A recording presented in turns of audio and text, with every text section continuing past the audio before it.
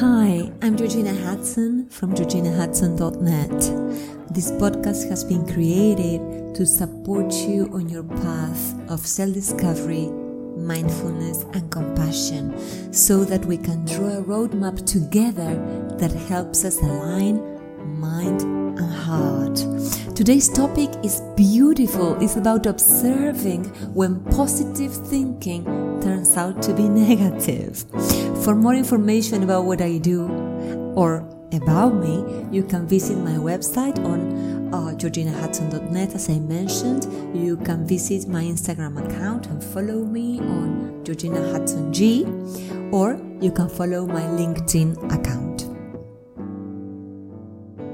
So, as I always say, what's up, people? How are you today? Hello. I was inspired to talk about this this week after having lunch with a friend who's going through a very rough time and who told me, and listen to this, I'm afraid that all this is happening to me because I'm vibrating at a low frequency. And it is so crazy then, because I'm afraid of being afraid, as that emotion will make me vibrate low. And I know it seems like a tongue twister, but it is not. I understand my friend perfectly, not only because I know her, but because we are both optimistic and we both share the conviction that when one feels good, when one is well, doors open, we attract what we want, and we feel one with the universe. However, what happens when we're struck by a crisis or even everyday problems? Are we supposed to repress our fear, our anguish, or our anger because otherwise the universe will punish us? Do we really have to think positively all the time? Listen to this. A subscriber emailed me about the same topic. She wrote, I don't know what's going on. I repeat mantras, I meditate, I repeat my affirmations, but my job doesn't manifest. We've exchanged many emails with her that will remain confidential, of course. But the question would be, is being positive and repeating affirmations enough to materialize what we want? Because I firmly believe that when we feel viscerally well and good, we can see the signposts on the road that will show us where to go and what to do. Nevertheless, we must dare to take action to make our wishes come true. If we don't, we are most likely going to stay at home waiting while no one sees what we have to offer. And do you know what?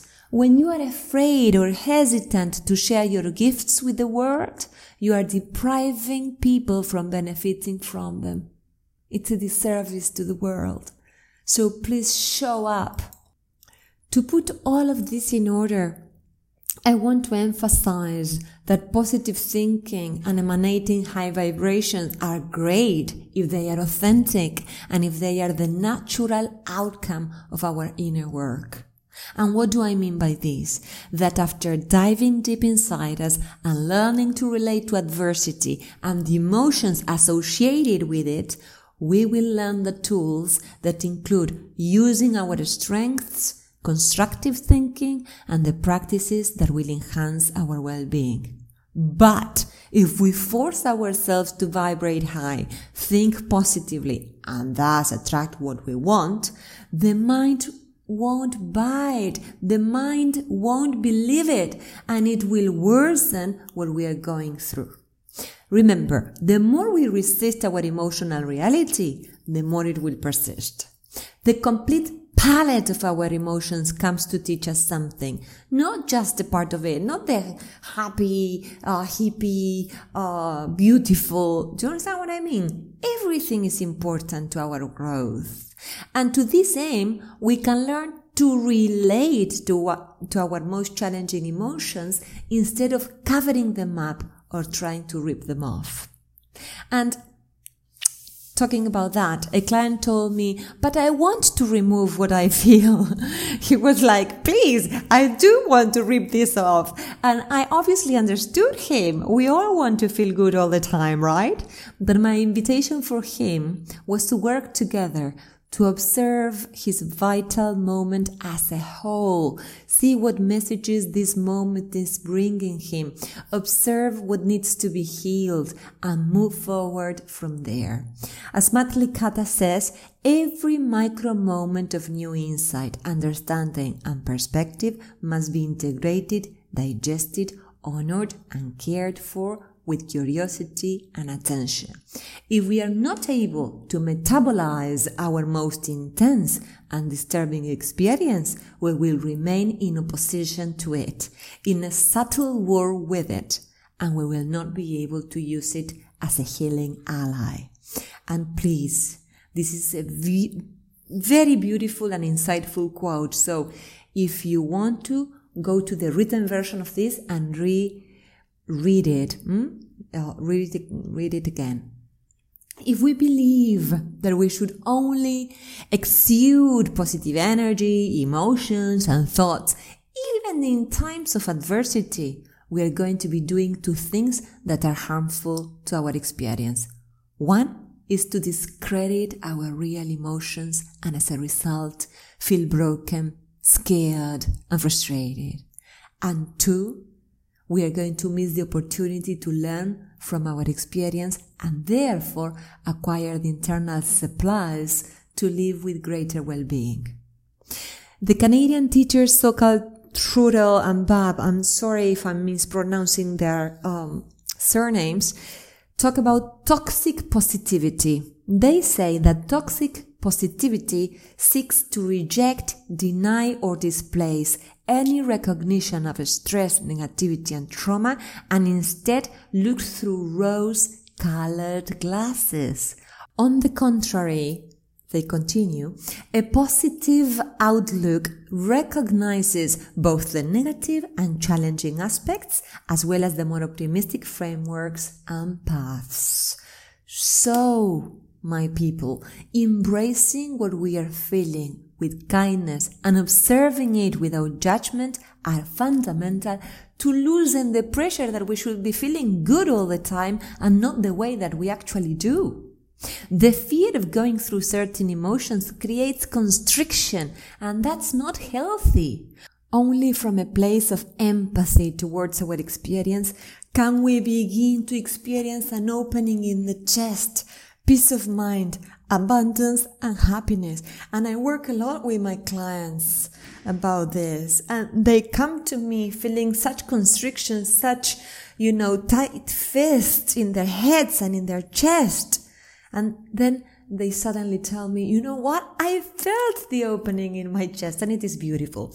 Gabby Bernstein, who I love, and whom I studied with, and who shares her learnings about the book A Course in Miracles, doesn't tell us, eliminate what you feel or you will attract bad things.